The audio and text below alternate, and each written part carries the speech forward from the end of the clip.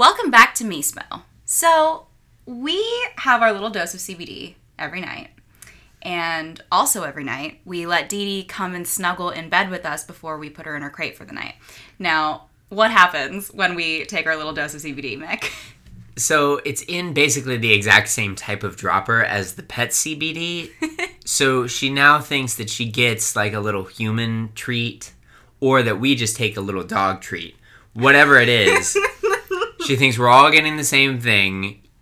She's highly offended if we take the dose of CBD and then she doesn't get anything. Yeah, if she sees it, she wants her little treat. They are vastly different doses.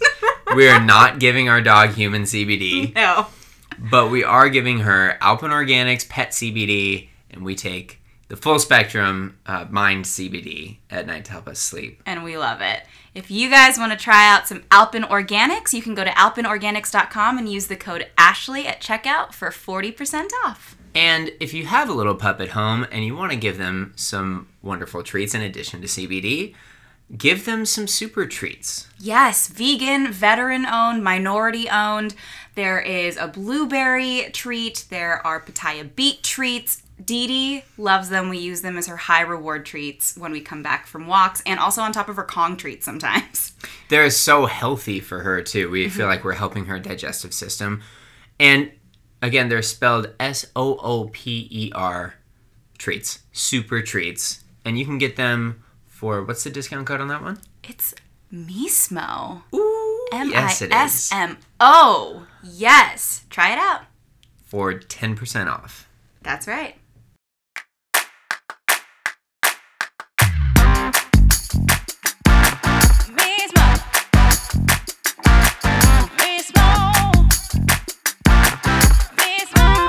I'm Mick Torres. I'm Ashley Aragota. And we are Mismo. Today we talk to probably our most anticipated Mismo guest ever, Roxy Striar. Yes, we love her so much. You will hear in this episode that she really is like family to us. And she's a host, an actress, and a producer known for AfterBuzz, DC Movie News, Collider Live, and Madness in the Method. We love you, Roxy. Enjoy. Roxy Striar, I love you so much. I'm so glad you're on the show. Yay. About time. I reached out to you for the first time I reached out to you about this was a solid 15 months ago. Mm-hmm. So is this my fault? I'm going to say yes. It does feel like that. I will say, when I said about time, I did say that with a little anger in my soul, thinking about time, you guys. And then I am realizing that this is a me problem.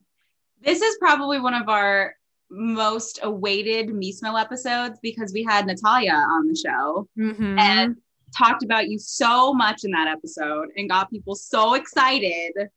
And then it took 15 months, but you're here and we're so excited. I am here, so that's got to count for something. And I'm here, and the rest of the world is gone to complete crap. So this is a big deal. It's a big deal. It's a big deal. Moment. She was our third guest, and no way. Yeah. And we're on number 65. You'll be episode 70 or 60 something, 70 something. Wow, you saved the best for 70th. I see how it is. That's how that goes. You know that expression. But let's explain a little bit as to why it's taken a while. You are working constantly. You are one of the hardest working people I know, and you do so many different things. Can you explain a little bit? Yeah, what does she do? This is me every single family holiday for the last 11 years of my life, trying to explain what the internet is to my extended family. Today is day 345 in a row of me being live on air. So that's something. I worked 345 days in a row. I'm going to hit 365 and then I'm going to collapse and disappear into ghost land. But I host a daily show on my YouTube channel called Live at the Roxy because I'm super clever. Great. Where I Great. talk about, actually great. Yeah, That's so good.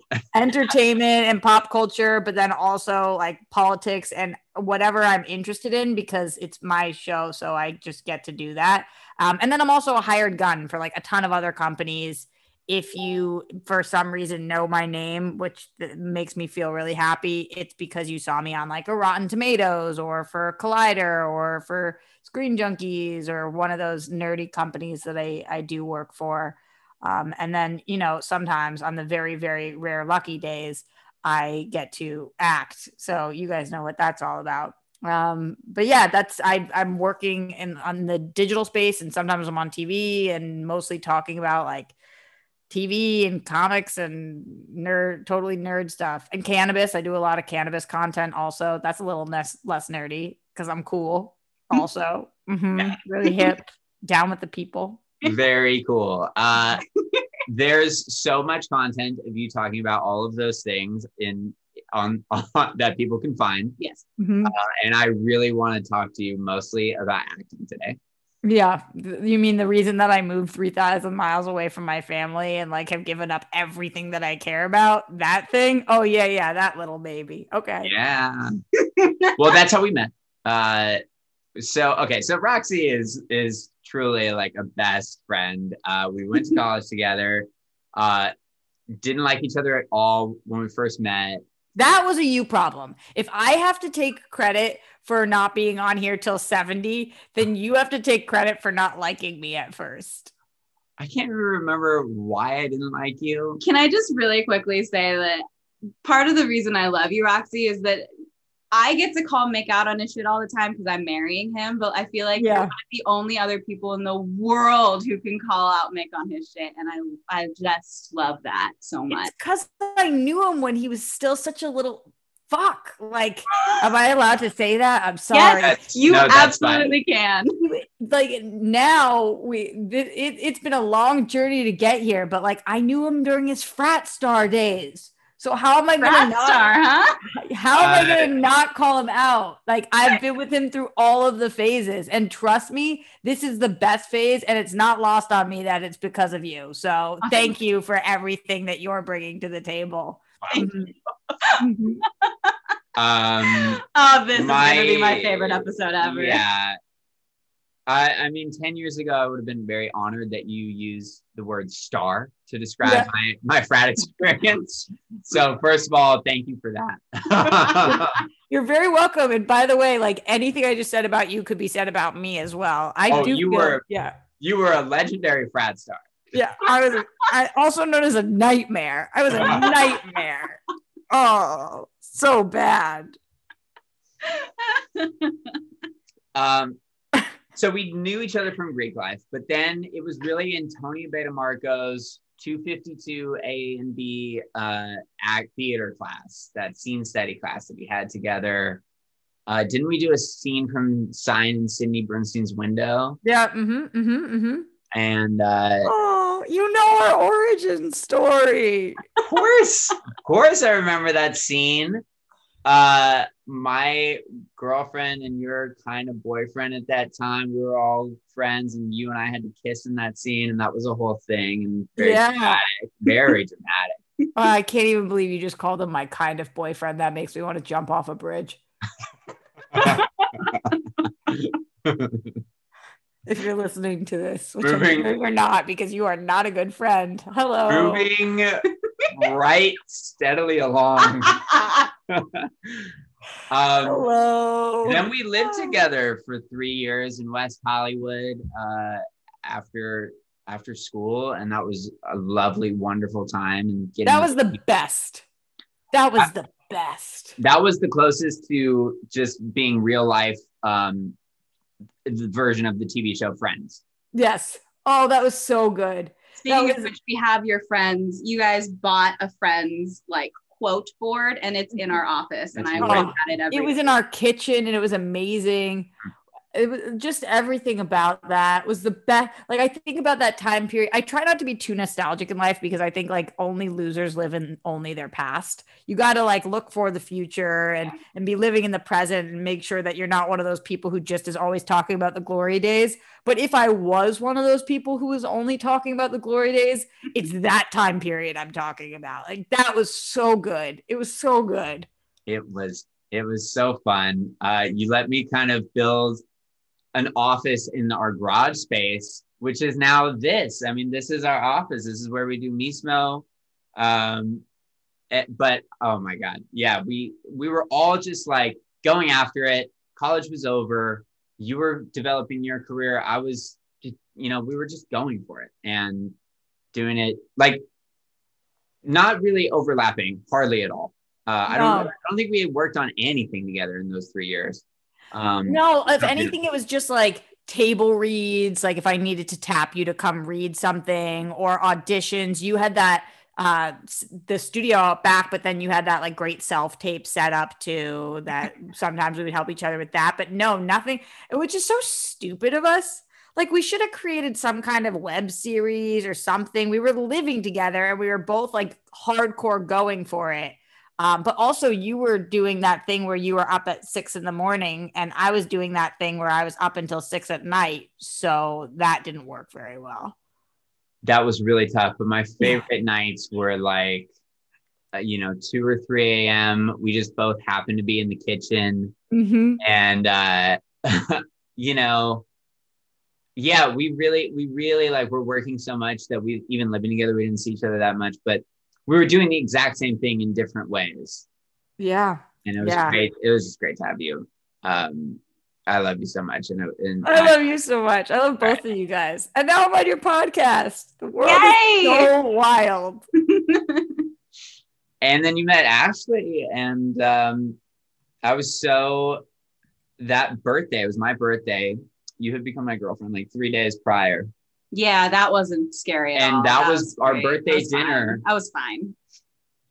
Because you remember at Soho House and you graciously brought us in there and for a really nice birthday dinner. And that was when the two of you met, your origin story. That was our origin story. It was very nice. Was it my brother or sister at that time? One of them was with us for that, I feel your like. Brother and my his brother girlfriend. And his girl. Okay, so now his wife. Everybody in my family is obsessed with you guys. Like I have to tell you, the pressure is so on because I don't know if I've ever relayed this to you guys that because I have no love life, like when I come home and I'm talking to my brother and I'm like, oh, how's your wife? Or like talking to my sister and she'll be dating somebody. How's your whatever? And like talking to my dad, he has a girlfriend, and they'll be like, how are Mick and Ashley? Like that's what I get asked. That's the question to me when I go home from both of them. I'm like, they're doing really great. Thank you for asking. Like it's me. That's what I have. I have you guys. They have significant others and I have you guys. That's really, I swear to God, how it goes down. Wow. I'm honored. Yeah, wow. Truly. You did tell me when you first met me, you put me in your phone as Ashley Torres. Yeah, I did. And you're still there. Yep. It's still there like that. Wow, it's going to be amazing because you're going to be the only person who gets married whose name I'm not going to have to mess with. Like, I'm just going to keep it like that forever and ever. Yeah. I can't believe you knew so early. I knew so fast because I always knew so fast. And Mick wasn't as good at listening to me about how I felt about people. I could have saved a lot of time if I just let you make my dating decisions for me. There was an interesting small group of people before you, and none of them were my favorites. So yes, you've told me. Yes. So no. To varying levels of dislike. Yeah. To varying levels for sure. Yeah. Well, some of them I really like hate and like would not speak to if I saw. So there's that. And then some of them just weren't right for you. Yeah. So that just like everywhere in between those things. But I don't know. It's hard for me to pinpoint why when I met Ashley, I was just like, oh no, this is endgame. It just kind of was. Like, I don't know. I know that people have that all the time. Like, do you believe in love at first sight? And I don't know if that exists, but I definitely know when you see a couple together for the first time, you can kind of tell, like, is this it or is this not it? Right. And I don't know. I'm wrong about a lot of things, but I was right about that one. Which is so funny because that night that I met you at Soho House, I was so nervous because I knew how important you are to Mick and how important you guys are to each other. And when he asked me to be his girlfriend literally 3 days before, and I'm pretty sure your brother was like, so how long have you guys been together? And you were like 3 days. I was like, cool. This is going well. But I just knew you guys were so important to each other, and I wanted to make such a good first impression. And I was so nervous at that table. So when I think it was like a couple days later, it was like, so did Roxy say anything about me? He was like, she loved you. I was like, oh, thank God. There's no way. I cannot picture a world, and correct me if I'm wrong, but I don't think I am. I don't think you've ever made a bad first impression on anybody in your whole life. Like, you're not a bad first impression person. Like, I'm a horrible first impression person. Really like trash at it. I mean, you've got to meet me a few times, as Mick can attest to, and why he really disliked me at first. Like, I'm one of those, like, I grow on you like a leech, but you're just one of those, like, from the jump. If somebody doesn't like you, that's a them problem. That's really interesting. I think that's true if you like talk to me, but I have really bad resting bitch face. So if you're just like seeing me from, like, I've had a lot of people be like, oh, I was so afraid to come up to you. Like, I'll get Instagram messages and they're like, I was afraid to come up to you because like you looked like you were busy. And it's just me just existing because I have that face. But if it's somebody like coming up to me and talking to me, then I think I make a good first impression. But if I'm being quiet and silent, then no, I make a horrible first impression.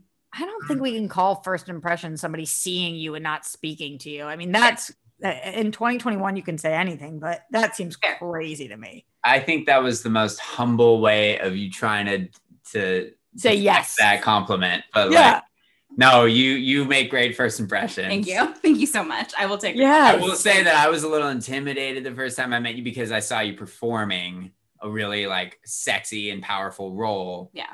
That was a great first impression though. Like your first impression of her was like, look at this boss ass babe. Yeah, absolutely. Yeah. Great first impression. Thank you. Thank you.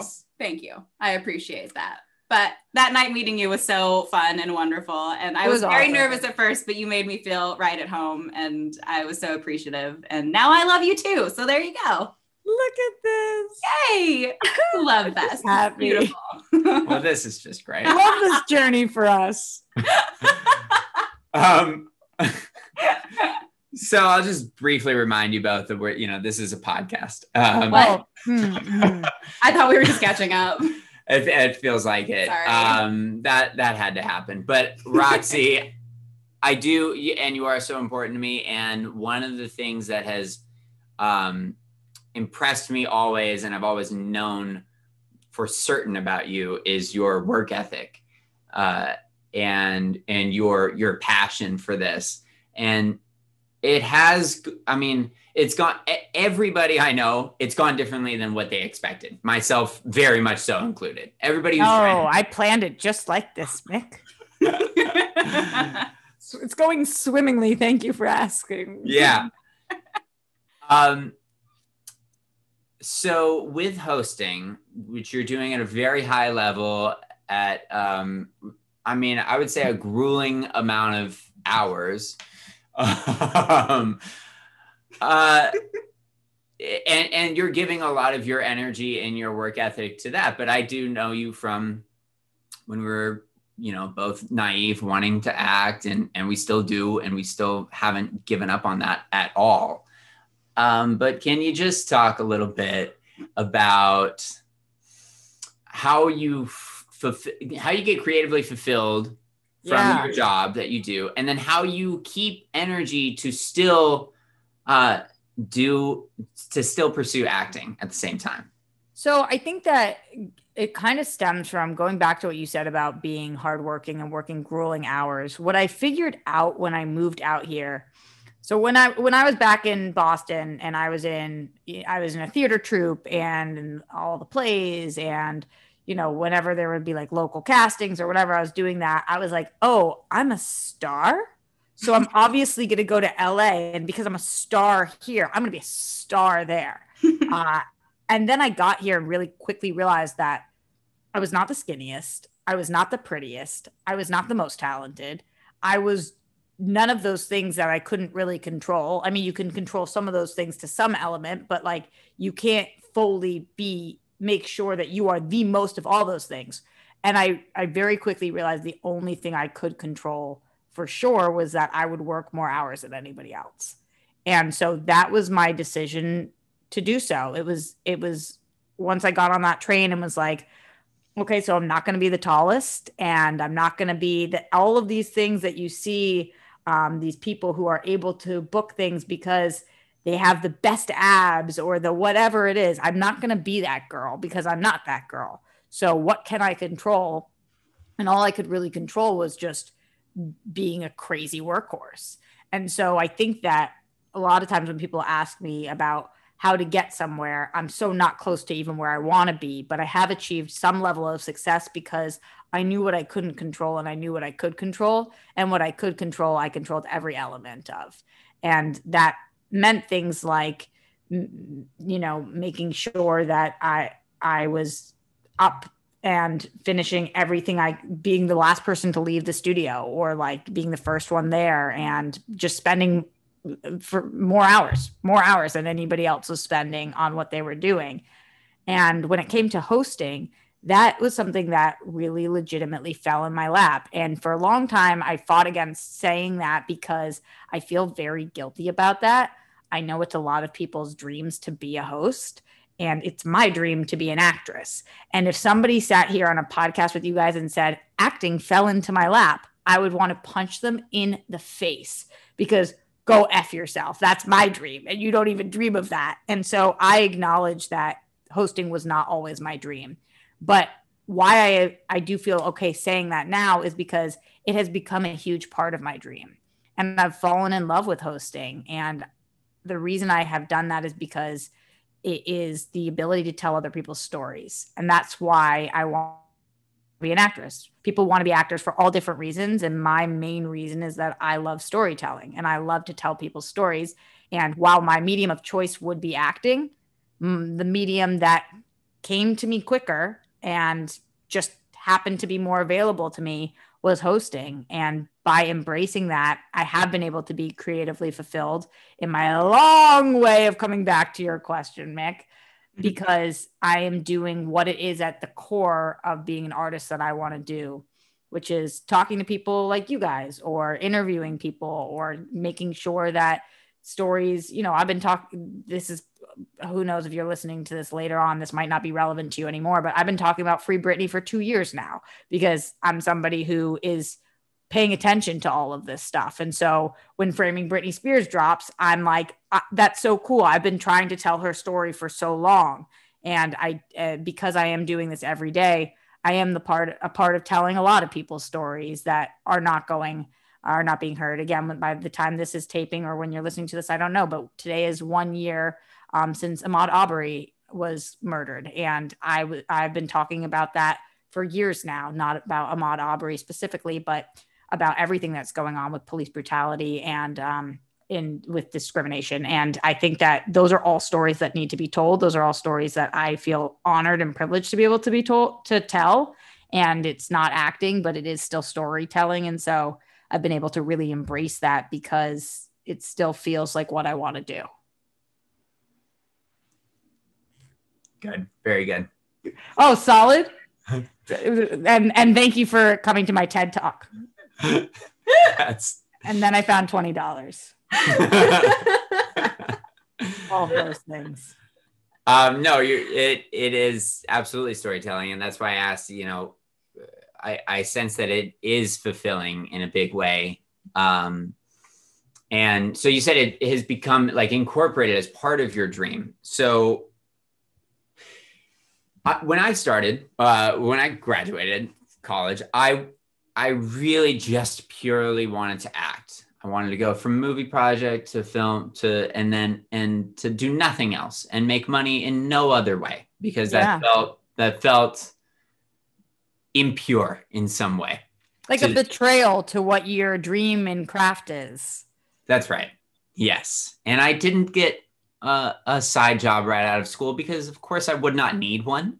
I would be successful immediately, obviously. And remember laughing at people who would say, "What's your backup plan?" And we would scoff. Ha! Backup plan? Only people who have backup plans need backup plans, you fools. That's right. Yeah. And then, I like burned through my bank account after 6 months of not acting. I did like one episode of one little thing and then nothing. And then I do personal training now. Yeah, well, where was I even going?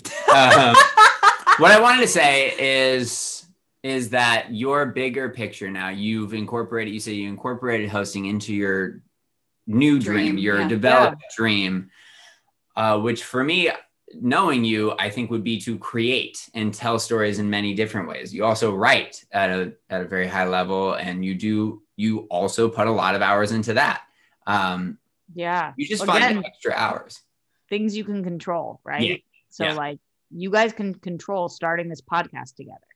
That was something you didn't need to audition for 15,000 people for and submit all of your resumes and your headshots and just grovel. And you guys were like, okay, we want to help tell these stories and we want to be creative. And we're this amazing couple that the Stryers are obsessed with. So why don't we do this? So that's something you can control. So you did it. So yeah, I'm kind of trying to do that in all the ways I want to be a creator. So if I can write, I do write. And if I can host, then I do host. YouTube is available for all of the people. Everybody's allowed on there. They have a platform for all. So that we're growing up in a different time than the generation before us, where they could not do those things. They could not start a podcast. They could not hop on YouTube and start being recognized that way, which is obviously a blessing and a curse because it means more people are doing it. But it means if you're a creator, you get to create. There's no, I mean, have you guys seen TikTok? Like there's no excuse in 2021 if you're a creator for not being creative. That's right. There are so many ways, and you're right. Mismo, that's exactly why we started it, to be able to, one, just the act of doing it, to have a thing to do on a weekly basis that can't really be taken away from us, and to have conversations like this that are great for the Stryer family. And I also want to say the other person very pleased that this episode is happening, the whole Torres family, but in Linda particular, Torres. Linda Torres is so pleased. Such a big fan of yours. You know, I know a certain cake that she could make me if she wanted to say how much she missed me. It's fine. You know, if she just wanted to make a certain rum cake, it's okay. I would eat it or whatever. That could be a thing. This is not a secret. The chocolate rum cake is going to be our wedding cake. No way. Yes. Did you not tell her? No. Yes. It's so good. Mick and I made it once. It was amazing, but not as good as when she makes it. I mean, there's something special when Linda makes it, and Linda also figured out how to tier the cake. Like she bought things to tier the cake, so we're having a tiered chocolate rum cake for our wedding cake. I'm so happy right now. I'm so happy right now. I love her so much. Oh my God, she's the best. Speaking of loving her so much, just on social media, she still will message me. Like if I post something, she'll be like, great job or whatever. I'm like, oh my God, I love you. Oh, she's the best. So good. It's so good. Everything about her is so perfect. I love her. She's all of any kindness or thoughtfulness or generosity I have came from her. But it's so evident in you, Mick. Like you are so both of your parents' kid. Like it is just, they're both incredible. And I'm sure the people listening know this, but like, that's what it looks like to be a loving, supportive family. Like the way that they show up for you nonstop in like the least judgmental, always there for you. At every single one of your shows, no matter what those shows were about, which like, you know, sometimes can get a little risque or raunchy or what. They were there. Like they were there at every single thing. Just, oh gosh, they are the best. artists. If you can be an artist and have parents like them, you are so lucky. It's true.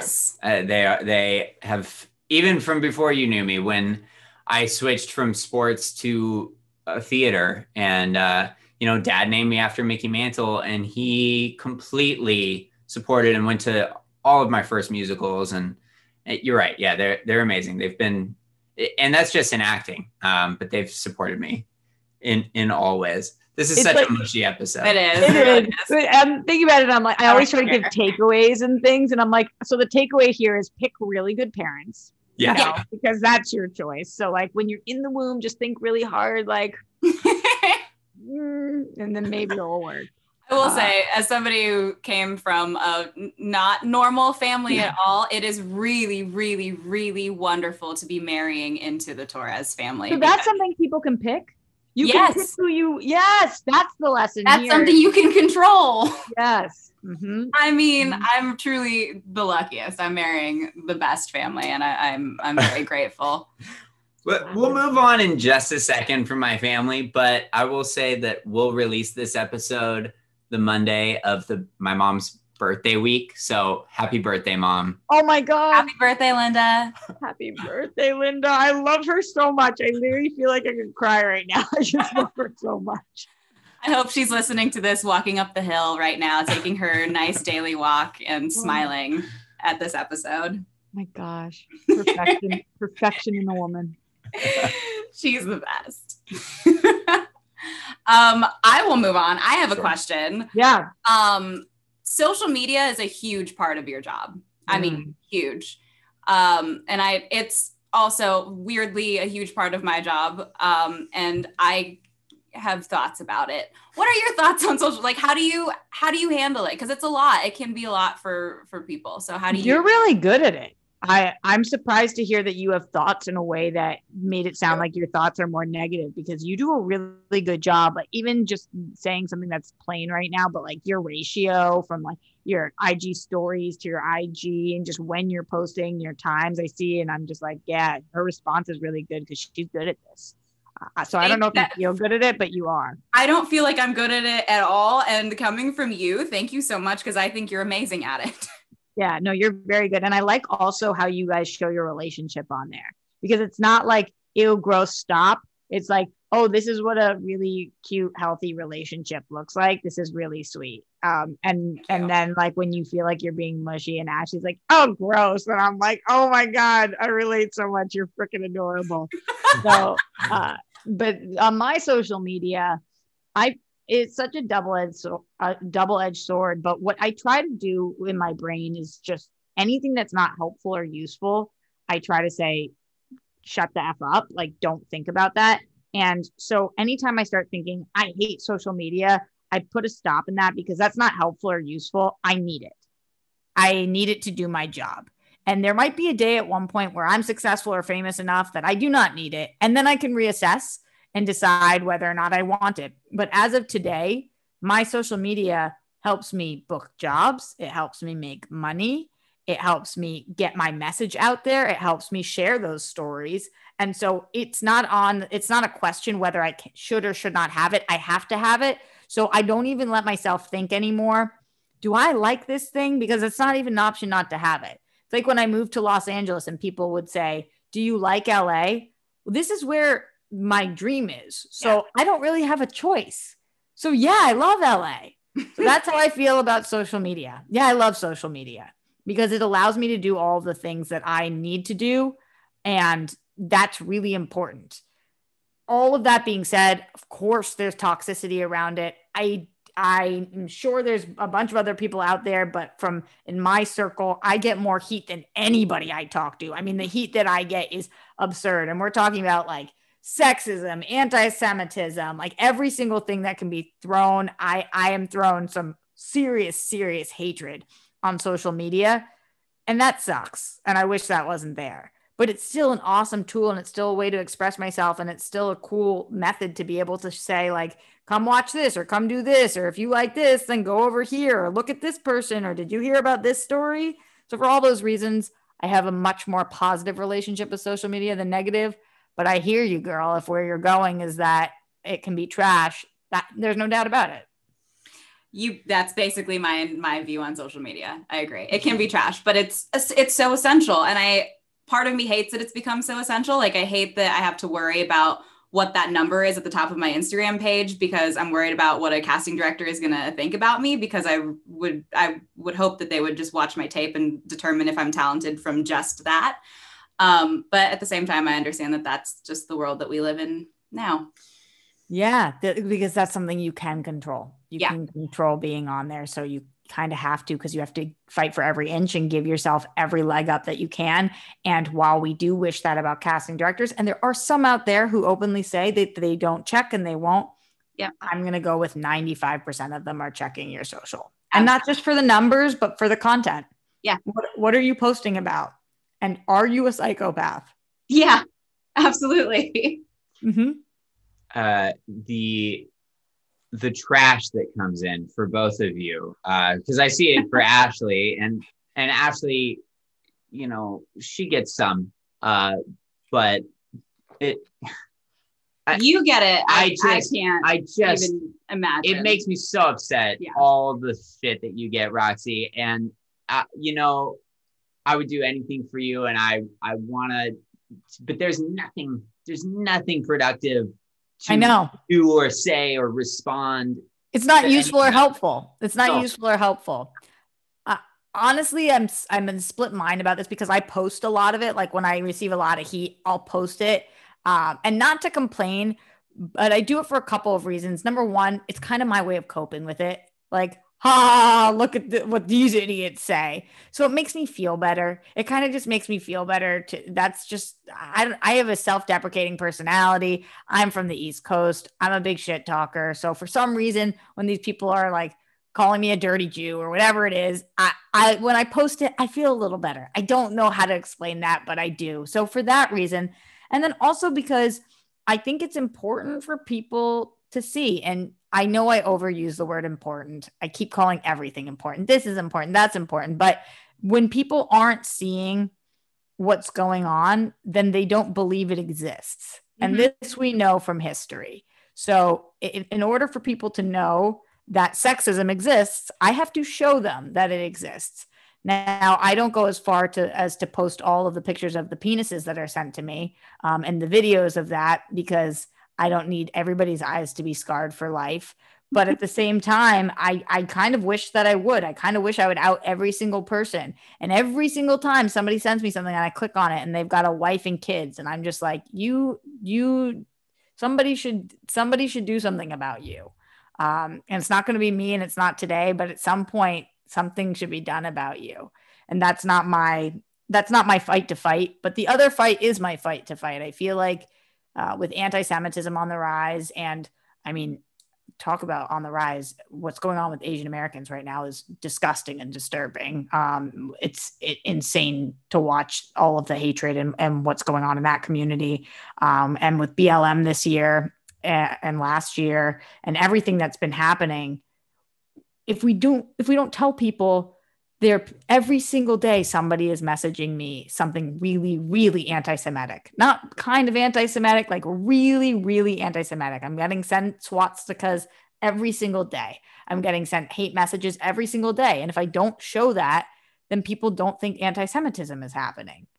And so that's the second reason. Number one, it makes me feel okay. And number two, I think it matters to see it for people. But at the same time, I don't want to put more negative energy out there. So yeah, I receive a lot of heat, and I post it because I think that it's those two things. But at the same time, I'm kind of torn about it, because I'm like, I want to be this ray of light. I know that sounds weird after I just said I'm this shit talking Bostonian, but like, I would like when people think of me to think like, oh, she tells people stories because she wants people to feel inspired or hopeful or happy. You know, I don't want to just put a lot of darkness into the world. But when there's darkness already in the world and people don't believe it exists, it's also kind of our obligation to show them that it does. Well, and then I found $20. Thank you for coming to my TED Talk. Yes. You are so just that East Coast tough shit talker. I think that's why we rubbed up against each other at first. But then when you're when you take someone in as like, then you're the most loyal, hard fighting friend. So once I knew that you were on with me and I was with you, then it was like, you're an invaluable friend. And when I see you posting that on social, I'm like, that's so Roxy, that you would not just take that and brush it off and let these assholes send you dick pics and send you anti-Semitic stuff. That's so upsetting. And I want to punch all of them. I know. But, you know, you're in a no-win situation. If you post it, then they're going to attack you more. Mm-hmm. If you let it go, then people aren't going to be aware of what's happening. And you want to be this ray of golden shit-talking, beautiful, hard-loving light, which you are. That is what you are. Yeah. You see me fully. I mean, it's 100% true. I think that this is why we've been best friends for as long as we have. Like, our lives get crazy, but it's for exactly that reason. We are two of the most loyal people I've ever met. And once somebody's in your life, they're just in. That, like, once you're like, okay, I've got you, there is no, but are we, should we, once they're in, they're in. And so I feel the exact same way about you. And yeah, when it comes to them, I want to punch them all in the face too. And I feel like reposting their stuff kind of does punch them a little bit in the face, but some of them, it makes them more heated. And I do get concerned because I did have and I'm not sure if this has happened to you, Ashley, but I did have a really bad one where that person then became like really mad at me for outing them. And then there was one year that I was at Comic-Con and they messaged me that they knew where I was, they knew what I was wearing, and they were going to come and rape and murder me. And when I called the police to let them know, the police didn't do anything about it. Surprise, surprise. And this person, I was working an event, and they started nonstop messaging me, and everywhere I was going, they were messaging me that they knew where I was, and this person was stalking me. And if I had just not posted anything, I always wondered to myself, would they have not done that? Was it because, did I anger them to the point that they felt obsessive? And so you do kind of have to be careful. So I'm not sitting here advising people to just rip on every single person that comes for them, because it can be really, really scary. And especially if you're in the situation I am, which is I'm a single 29-year-old woman who's by herself most of the time, you do have to make sure that you put your safety first and that you are looking out for yourself, because especially if you have any kind of following, and not to pull this card, but and you're a woman, it's yikes sometimes. I think you can and should pull that card, because is it what, 98% men who are giving you these problems? Yeah, absolutely. Guys, it's so disappointing being a man when you're all out there just dragging us through the mud and doing this to women.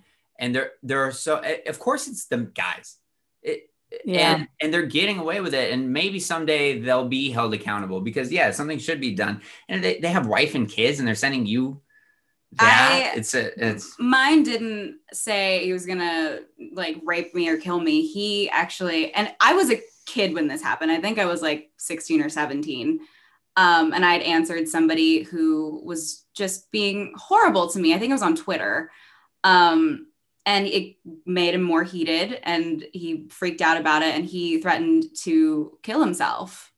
And it was a whole thing. And I remember my mom was around, and she was like, so I was upset about it, but she was also really upset because she was like, how dare you put this on this is a child that you're talking to. You're literally talking to a minor and saying you're going to kill yourself because you said something fucked up to my daughter, like to my minor.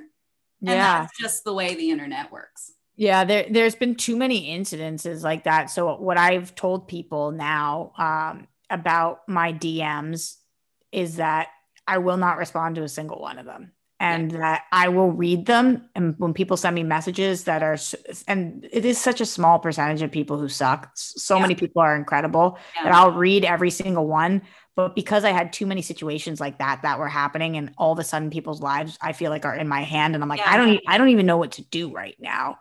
And for so many other reasons, that I always advise, like, if you're going to have conversations with people, have them in the light of day in public forums. It's the way that people react now where they're DMing people they've never met, things like that. It makes you so helpless. And again, that's you at any age, let alone as a minor. That's insane. What are you supposed to do? You don't know who this is. You don't know where they live. You don't know if they're serious. You don't know who to call. Yeah, exactly. It was horrifying. It was horrifying. And then it made me just like never want to do social media again. But then again, it's essential. So then I just keep doing it. Yeah. Yeah. Yeah. It is really, I don't know if impressive is a word to use, but I can't relate to it because I've gotten one like weird solicitation over Instagram. What I'm saying is guys don't have to deal with this. I want to know. I need to know more details. Off air. I mean, it's nothing. Even you using the word solicitation, I'm so excited right now. It's so wrong of me to say that, but just like, you must have been, I can just picture your face, whatever it was. You must have been like, what is happening right now? I just showed Ashley because I was like, because it was so innocent at first. And then because it was just like, fine. And then it started getting weird. And then you were finally like, what is this? What's happening here? Yeah. And I was like, no, she likes you. Once there was a video, then I was like, okay, all right, this is, and I just responded, I am happily engaged. Yeah. Please do not message me anymore. That was bad. Yeah. That was but you're the most, you are not made for those situations. Oh my God. Oh, no, I'm not. You've seen me answer people who've been assholes online and I've been like, fuck you. This is like, I've just like got off on people and you're like, that's a few times you've been like, that's harsh. You can send it if you want. And I'm like, no, I'm going to send it. Like, this is happening. Mm-hmm. I'm in your camp. Yeah, you both are. It's impressive. It's bullshit that you have to deal with it. I hate it for both of you because I love you both. And that's so good. Oh my God. I could just picture you like, what is this? Honey? That's exactly what happened. It was great. I am happily engaged. She didn't stop too after that. Oh, there were like 5 more messages. Yeah, that is what you should do, though, by the way, in case anybody does need advice. That's what you do. You shut it down. Yep. Because you don't need them as a fan or supporter. There's so many people out there. You can't be afraid to lose people from not that you were at all, Mick, but just to anybody who is starting out or does have followers and they're scared, like they're going to lose people if they say what is true. You have to say what is true. Mm-hmm. Which is that you are happily engaged. Like, otherwise you're going to get yourself into such a bad situation. Just shut things down as soon as you can. Yeah. You did the right thing, honey. All right. Well, of course he did. He's one of the good ones. He's Linda's kid, remember? That's right. All right. Back to you being a golden ray of light. Yeah. Sunshine and rainbows. That's me all the time.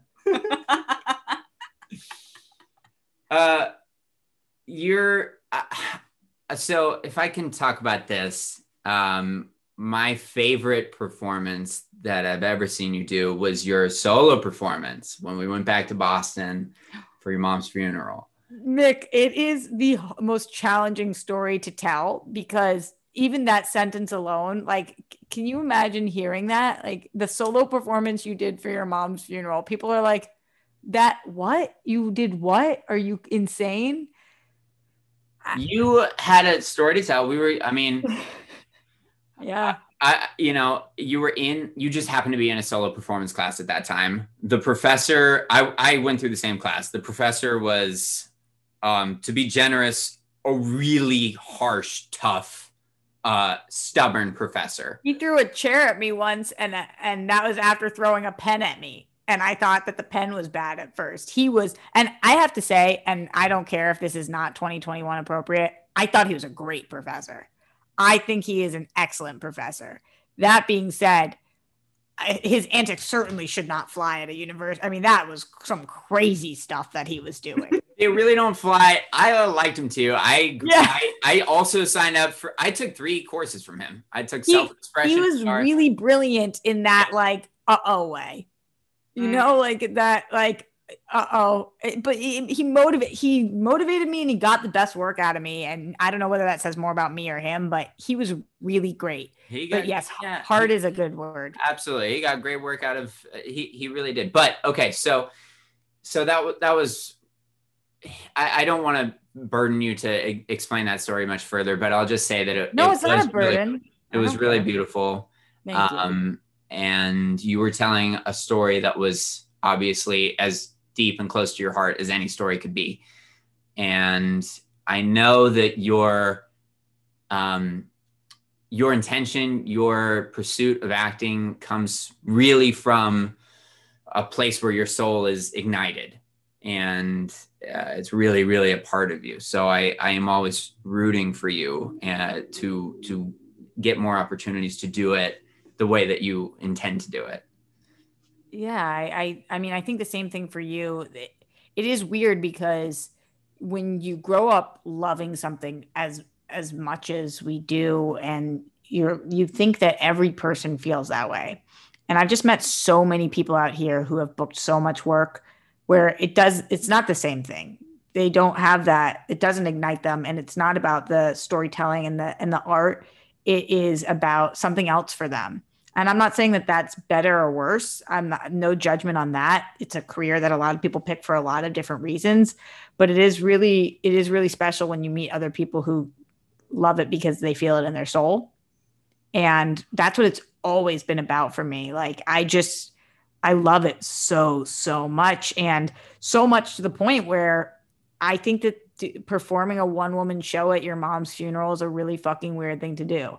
I'm not sitting here and telling you guys like, what, you guys didn't do that? You're the weird one. Like, I acknowledge I'm not a normal person.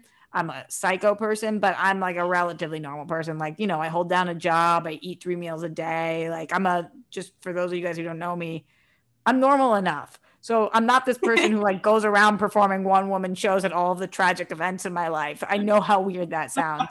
But it just like was what it was. And that's what I felt in my soul. And it was something I needed to say, and I needed to say it in that way. And I needed to say it on that day. And I think that kind of thing happens to me sometimes, and probably to you guys too, where when you just love something because it's a part of you, you need to do it. And that sounds cheesy as hell, but I feel like I need to do this, which is why it's not really a choice for me to hang in or stick with it. Like I need to do it, so I'm doing it. What do you think is the biggest misconception of being an actor? I think that a lot of people think actors are a lot cooler than they are. Like that it's that they're all like really, really great. There are some like horrific ones. I'm not saying they're bad at what they do. I'm saying that they're like not nice, and they are not in it for reasons that I can understand at all. I know, at least for me, growing up so far removed from here, I thought that these people were incredible and definitely put a lot of people on pedestals. And I've been lucky enough to interview a lot of those people who were on pedestals for me, because now that's what I do for a living. I interview celebrities.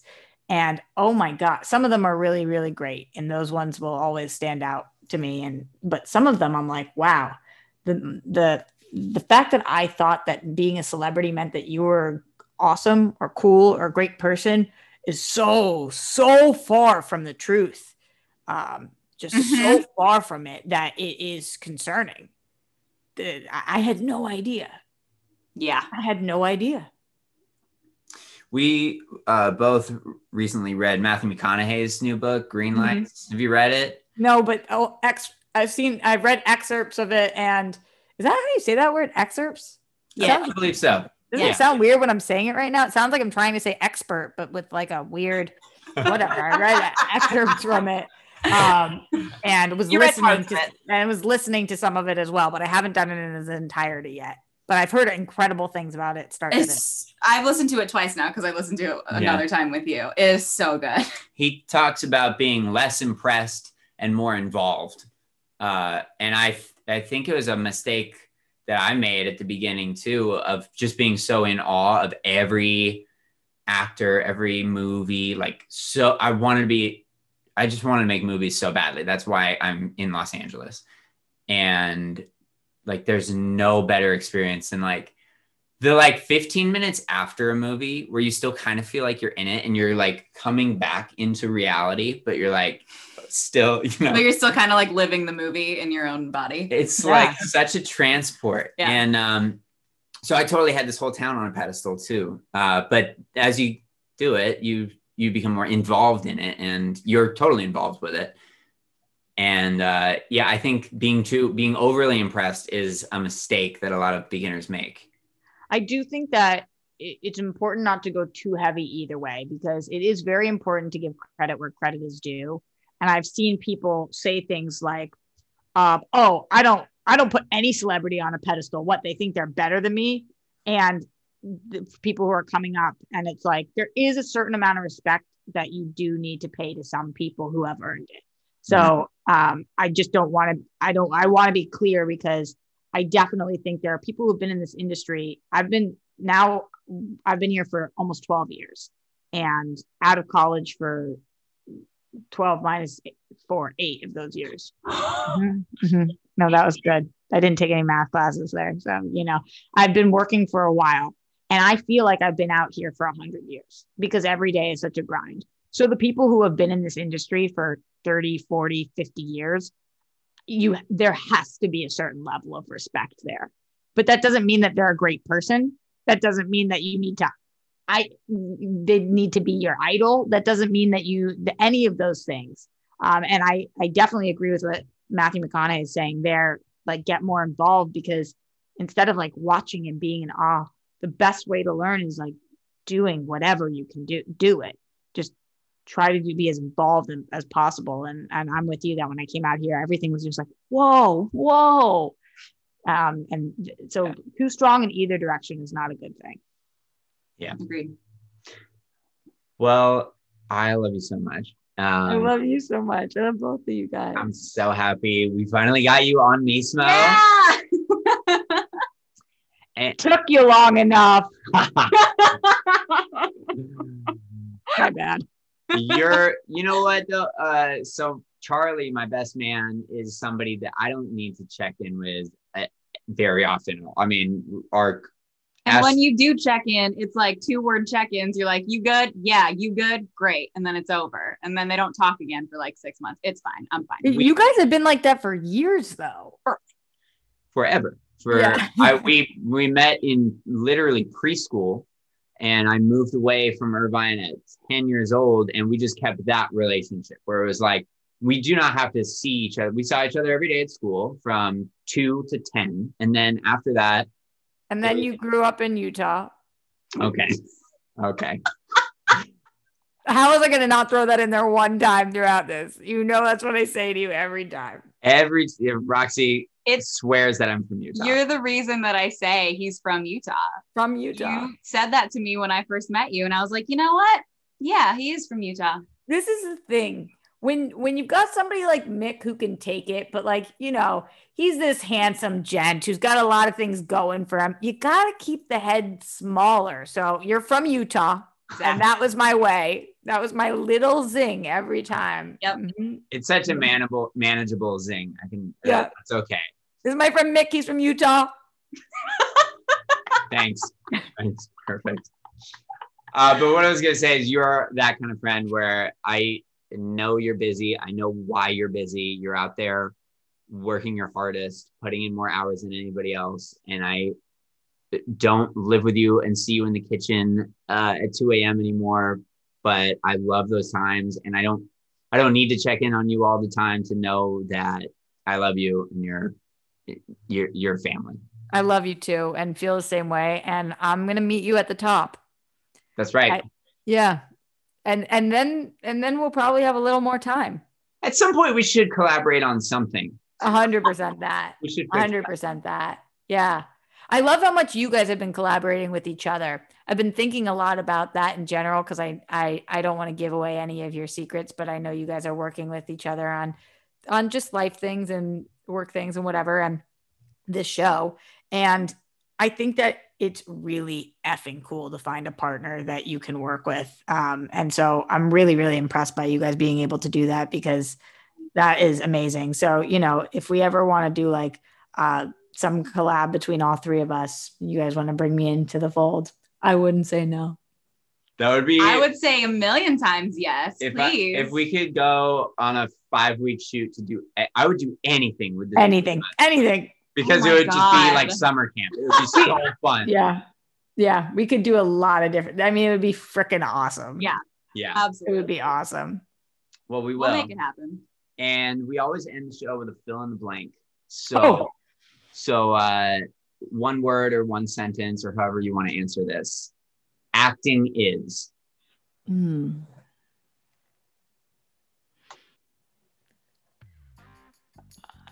Hard. There you go. Yes, it is. Oh my God, it's so real. Roxy Striar, I love you. I love you. I love you guys. It's hard.